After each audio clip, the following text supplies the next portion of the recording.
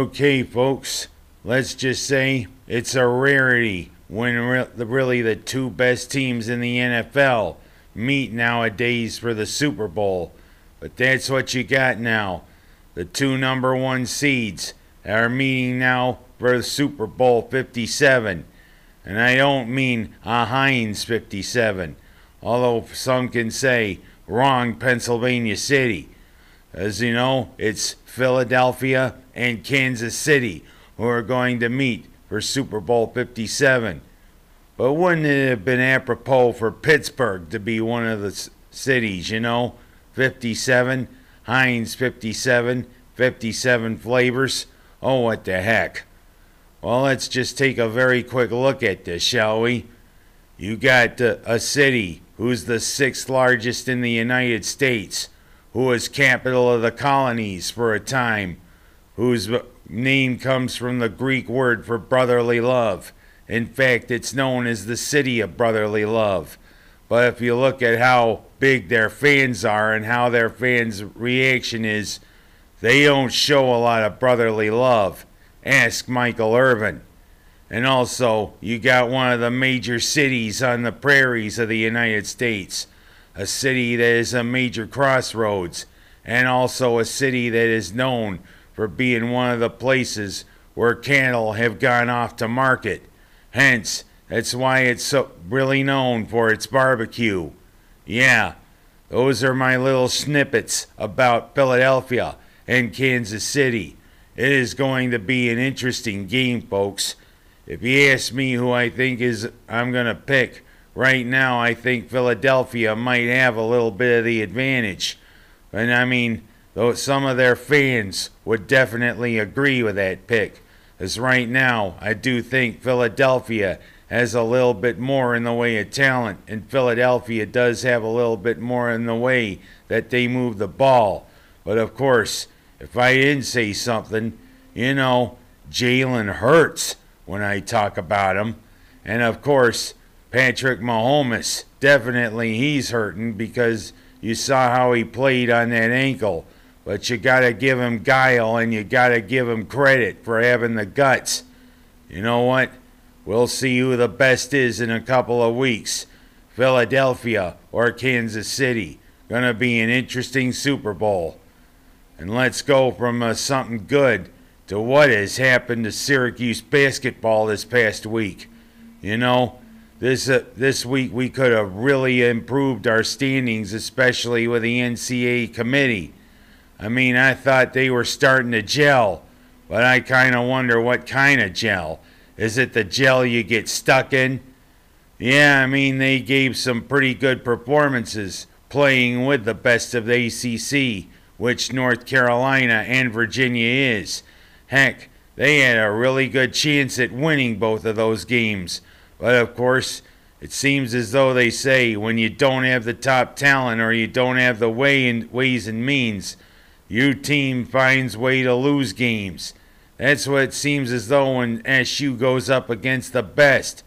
They just can't seem to find the thing to put away opponents. They just can't seem to get it together.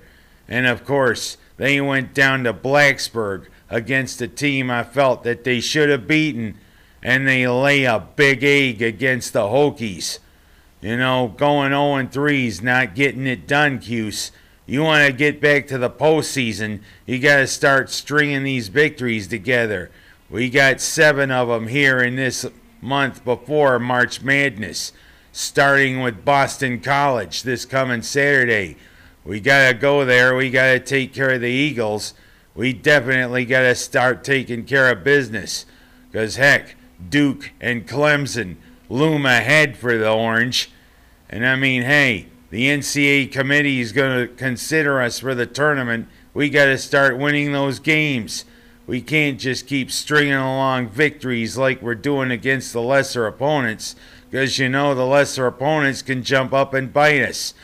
And we can't go down like we did last year, pardon me, to where we have our first losing season in over 50 years.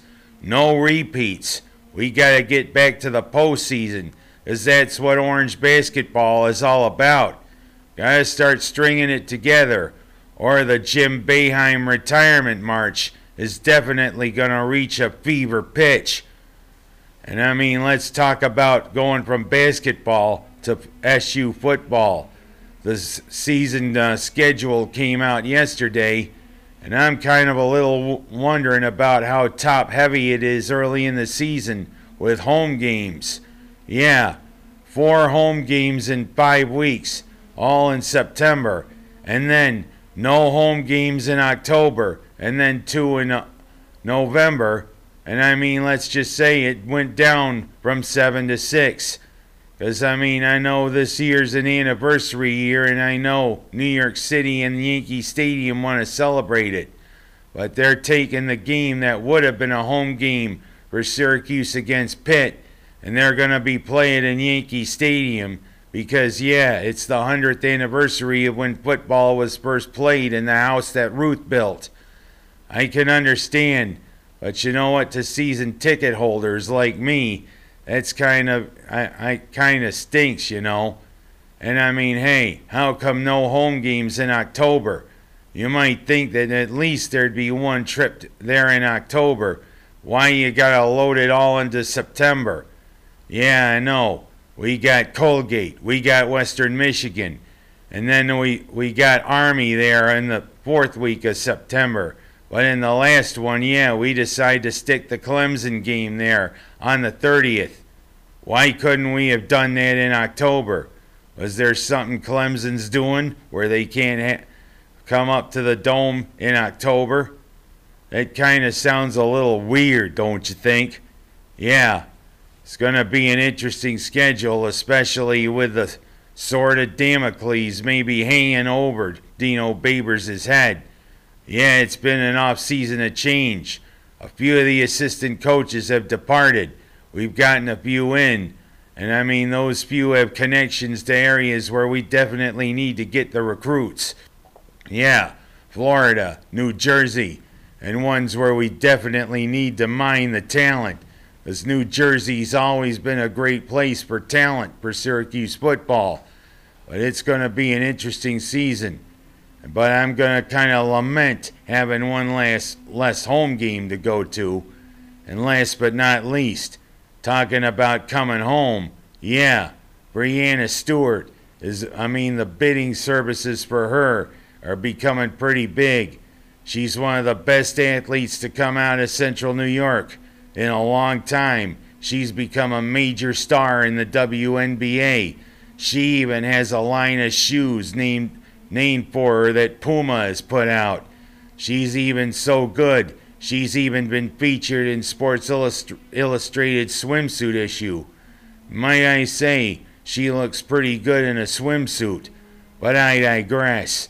You know, she's a great, humble young lady who's done a great job playing basketball in the WNBA. She comes from Cicero, North Syracuse. My hat's off to her. But there's just one thing. Why did she go to Gino Auriemma in UConn? Why couldn't she have stayed here for Syracuse? Oh well, as they say in basketball, that's the way the ball bounces. I'm Ken Haas, and that's my story this week.